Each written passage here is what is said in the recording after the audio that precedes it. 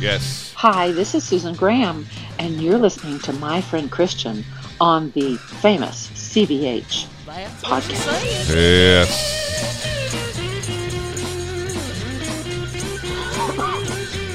Oh, baby.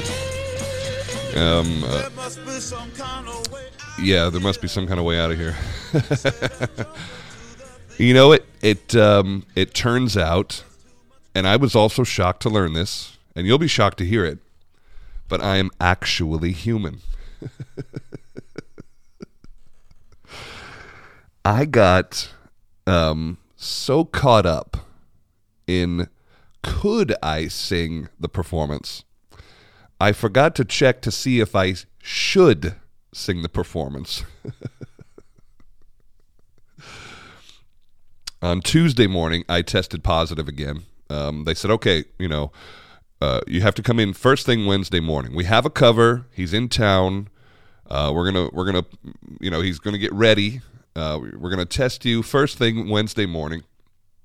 And if you're negative, you can sing, and if you're positive, he'll go on. And this was a very fair approach, and I felt, what else could I do? If you're positive, you can't sing. And so I hadn't had symptoms in 2 days, and so if you're negative, you can go on. If you're within the 7-day period since you first tested positive, then you would have to wear a mask. So that would be the stipulation. I would have to wear a mask in the performance. So I wake up early. I can't wait to find out. I'm like, just so curious. And part of me wants to still be positive so I can just blame COVID, and part of me wants to be negative so I can go do my show. And I take my test here, and it's negative, and I go, oh, maybe I didn't do it right. These home tests, you never know the quality, or these things don't always work. I don't know, but it says negative, so I have to wait till 10. I go to the Opera Clinic, and she puts up the test, and we're standing there. We're standing over it, and it's not coming up. It's showing negative. It's showing negative, and she says, I'm gonna call upstairs and clear you to sing. So now I'm going to do the show. I felt physically, I feel good. My voice was a little thick, not terrible. You can hear I'm a little bassy now because I sang for 3 hours last night. But, I really hadn't been coughing that much. And so while I was a little thick in my nose, a little thick in my voice, I really truly believed that I was completely fine to sing the show. And didn't, I tested my voice a few times, but not much. I know not to leave it in the dressing room. If you've only got a certain number of notes in an evening, and if you're all just post-COVID, you probably have even fewer, so you better save them. And so I go up. I'm feeling good. Energy felt good. Started the show. My voice felt fine. They did make an announcement beforehand saying that, Don Giovanni had just recovered from COVID and was going to need to wear a mask tonight. And, there wasn't, that's just the way it is. This is the time we're living in. We're staring at people wearing masks. They should have to, too.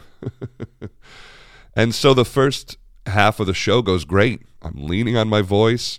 I'm doing everything I want to do. I feel like I've got my volume. I feel like I've got the sensitivity. I can back off things. I can give more and things, and felt like it really was just going to be not a normal night, but very, very close to normal evening.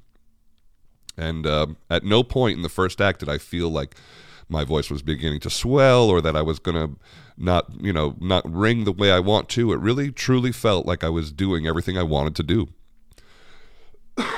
Excuse me. And the first part of the second act of Don Giovanni. Don Giovanni goes out there, and it goes short duet, long trio, aria. And there's no break. There's no chance, at least in this production, to step off stage and clear your throat or get some water or just reset for a second. It's just go, go, go. And it's about 30 minutes of really just nonstop Don Giovanni. And then you get a sizable break, the first real break you've had in the show, and then you come in for the end. But went out. That first duet went fine.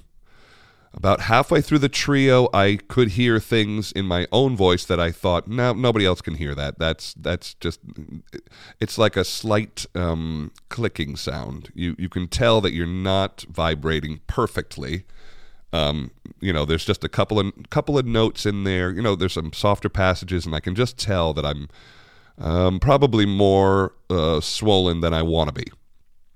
And it's a dangerous moment. I started to sweat. You can just tell. And you go, well, I'm in this trio, so I'm really sort of hidden. Nobody can really tell.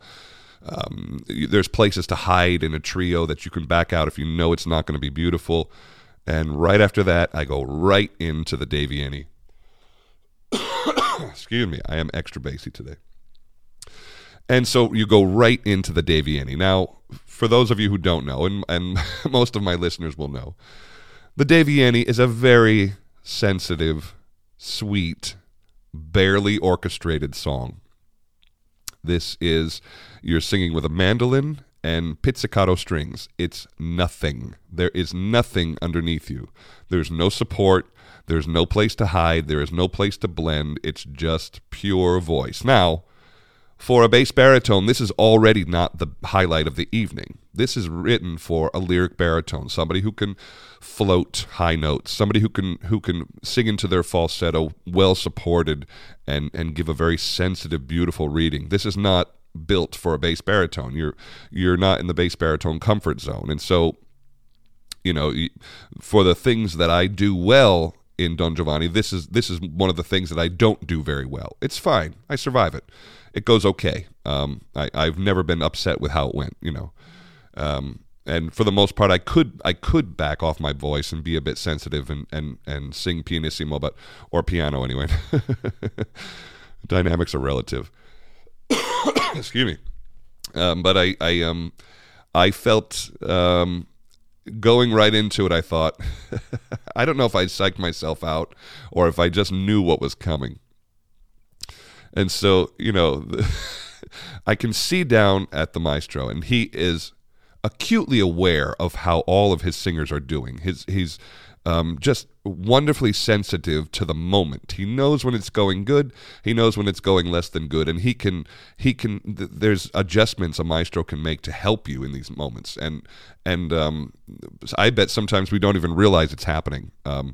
And with our maestro, Bertrand de Billy, who is one of my favorite people, he knows I'm not in a great way. And so we begin the piece, and he's got the tempo up just a hair, which is helpful.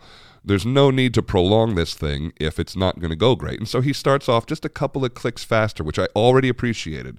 And we begin, and it's going well, and I look down at him, and he's got a half smile, and he gives me a little thumbs up, and so I go, all right, we're swimming, we're doing it, let's go, let's finish this thing up.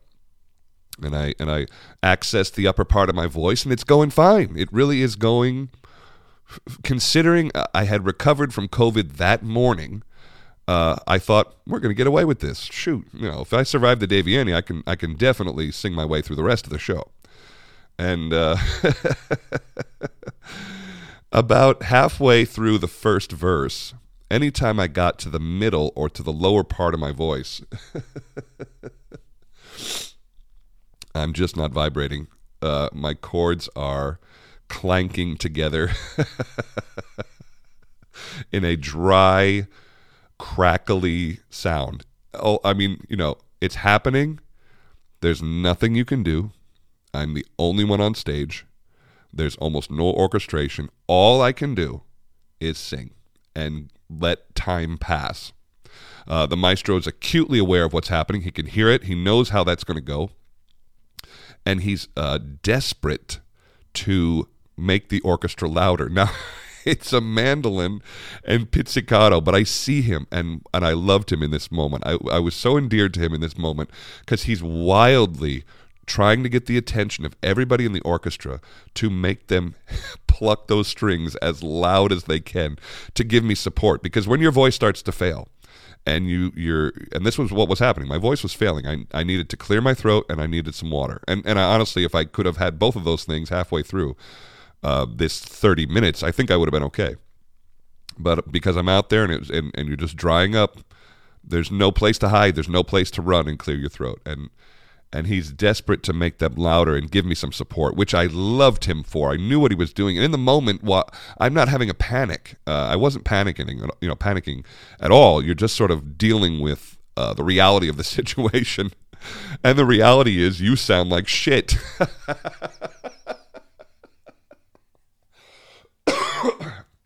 This is how you know.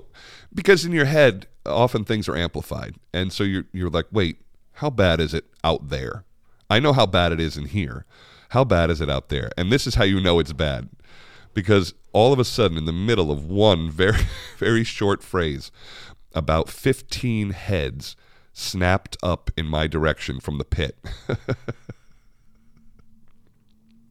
When the orchestra members suddenly turn their heads to see what the fuck is happening, you know you're in a bad way. And I stayed in good humor about it because I knew there's just nothing you can do. It's your worst nightmare. You have done it to yourself. I truly, honestly, with all the honesty in my heart, telling you, I believed that I was going to just get right through this performance. Good, not great. I knew it was going to be good. It wasn't going to be me at my best, but it was me coming off of COVID, and I really thought, I think I would rather go out there at 85% than a cover jump in who has no time for staging, doesn't know this cast, and I truly believe that I was the best option for last night. Now, maybe my ego's getting in the way there, but which is always possible. But I really thought I got this. But when those heads snapped up, you go, fuck. And so between verses, because I'm way over by the proscenium, I stick my head off stage to cough hard because I just need to clear the gunk on my cords that's causing this shitstorm. And I turn my head and cough, and I see there's two ADs there, and they've got 2 bottles of water each, and they're holding them out like here, but there's only time to clear your throat and stick your head back out and let the horror continue. And so I go through the second verse. It doesn't get a lot better. It helped a little bit initially when I cleared my throat.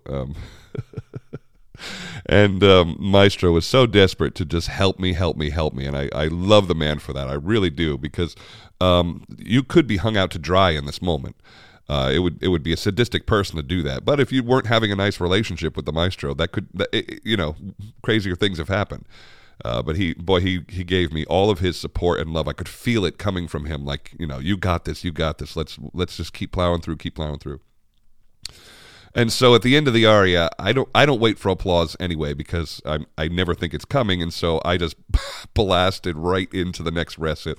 There was not even a 1 second hesitation between the cutoff of the last note of the aria and the first note of the recit. I did not wait for the accompanist for the harpsichordist. I just continued to blast through the scene.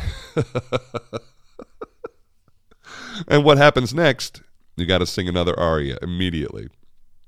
And so Mazzetto and his boys come in, and I'm supposed to be sort of hiding in the corner. And so during this moment, Mazzetto and I have kind of an exchange, one where I'm sort of reacting. I'm not talking to him, but I'm reacting to what he's saying, and he sort of hears it, and he's suddenly alerted that somebody's nearby. And I'm supposed to sort of have my head on stage for these, but I'm having no part of that.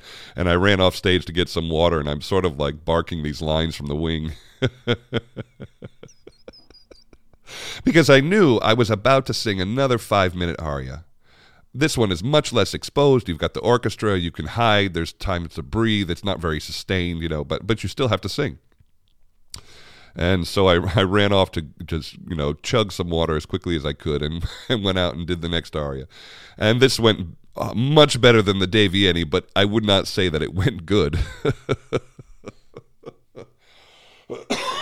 Oh, man. Turns out I'm human. It turns out I'm human.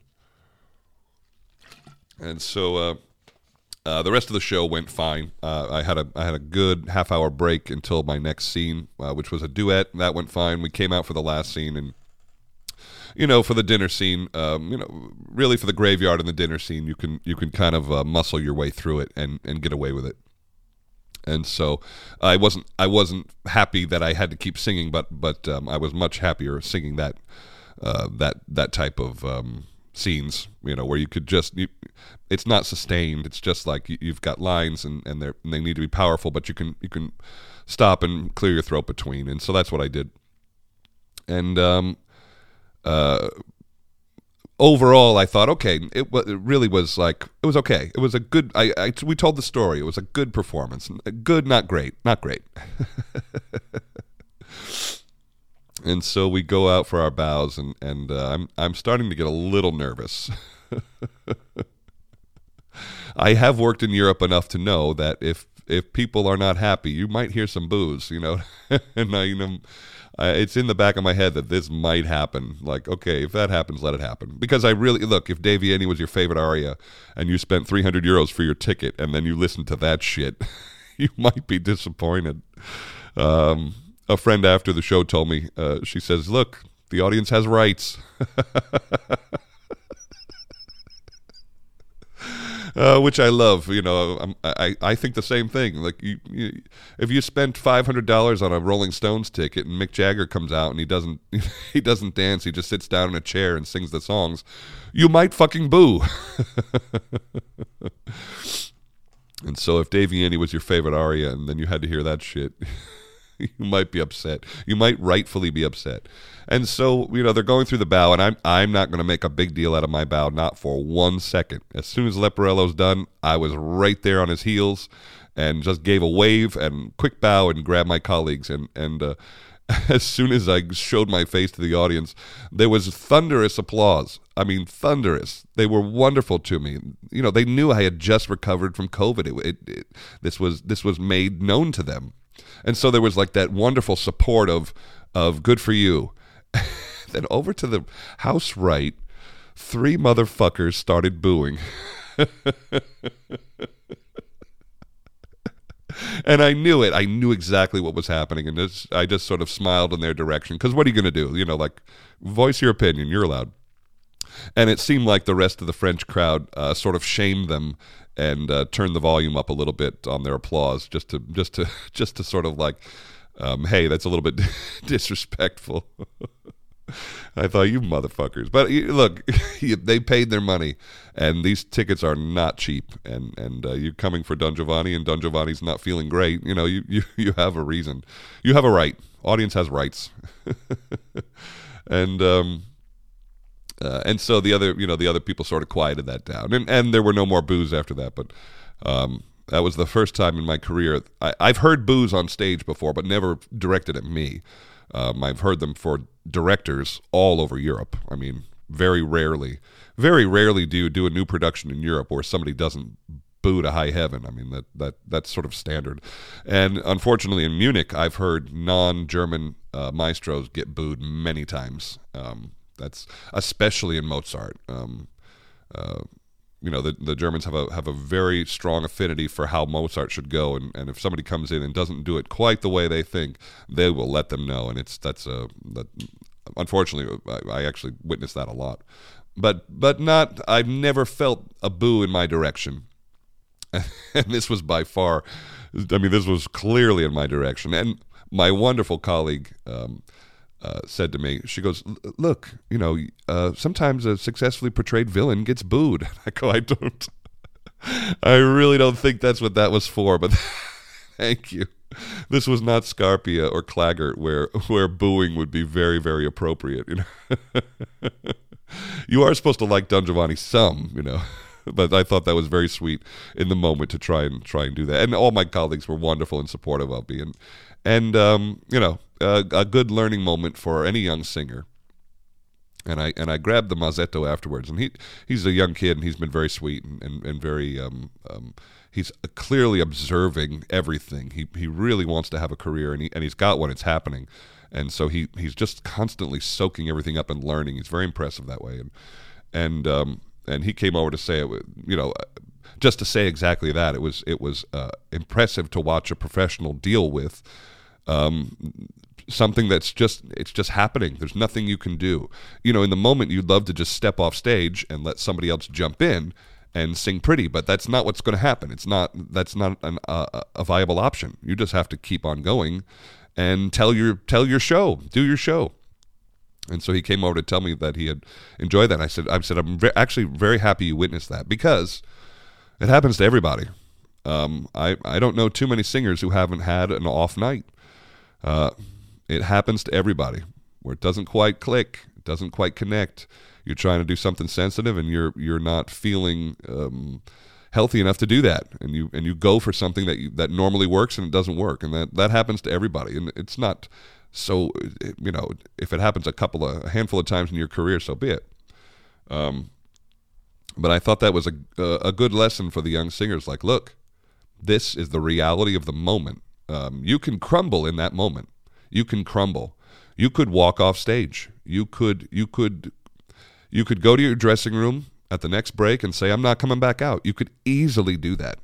You would be within your right as a human being to not put yourself out there if you've decided it's not going well. But I would never do this, and most professionals would never do this.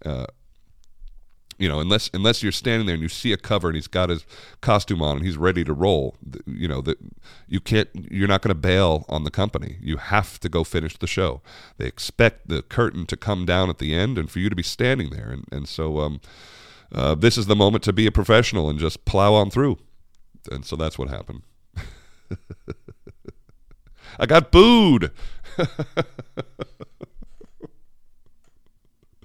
Oh, I loved it in the moment, because, look, there's safety in numbers. There's 3,000 of them, and I'm standing there alone, and I didn't sing very pretty in one part, and but I thought, you wouldn't do that to my face. There's no chance that you would come to the stage door and do that to my face. No chance. So in a way, it's a telephone tough guy, just somebody who's feeling the safety of his anonymity and can boo from the sidelines. But I did appreciate what felt like the bulk of the audience covering that up with, how dare you? They made the announcement, I just finished COVID, Anyway, live and learn. The curtain went up, the curtain went down, and that's all there is to it. Next show's not till Sunday, so plenty of time to fully recover. I love you for listening. I'm going to stop talking now because I can still feel that my bassy voice is getting bassier. Episode Who Cares? Thursday, March 3rd of the CVH podcast. Thanks for listening. Everybody have a great weekend, and we'll see you on Monday. All right, bye. I'm feeling good, not great. Is that the best I could ever hope for? I know I can't complain. The life I have other men would die for. Can anyone relate? Sometimes it feels like the roof is the floor. I'm in a broken state. Sometimes I get a little, but only just a spittle.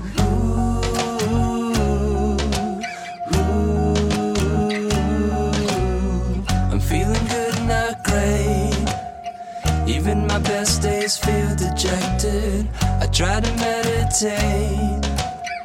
It brought me peace for like a millisecond. I see less love than hate. Is the whole world disconnected?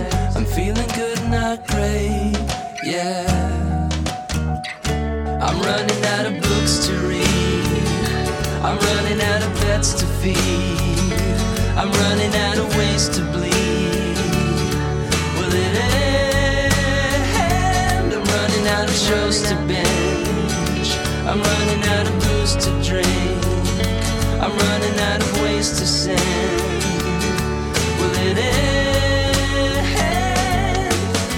I'm feeling good, not great. Yeah. I'm feeling good, not great. I'm feeling good, not great. I don't know why I think of death so often, the thing I can't escape. I don't know how we all pretend it's nothing. Is anyone afraid? 'Cause I can bet I don't sleep well in coffins. I'm really quite afraid, yeah. I'm running out of bets to lose. I'm running out of worthwhile news. I'm running out of spots to bruise. Will it end? I'm running out of hearts to break. I'm running out of faults to make. I'm running out of ways to say.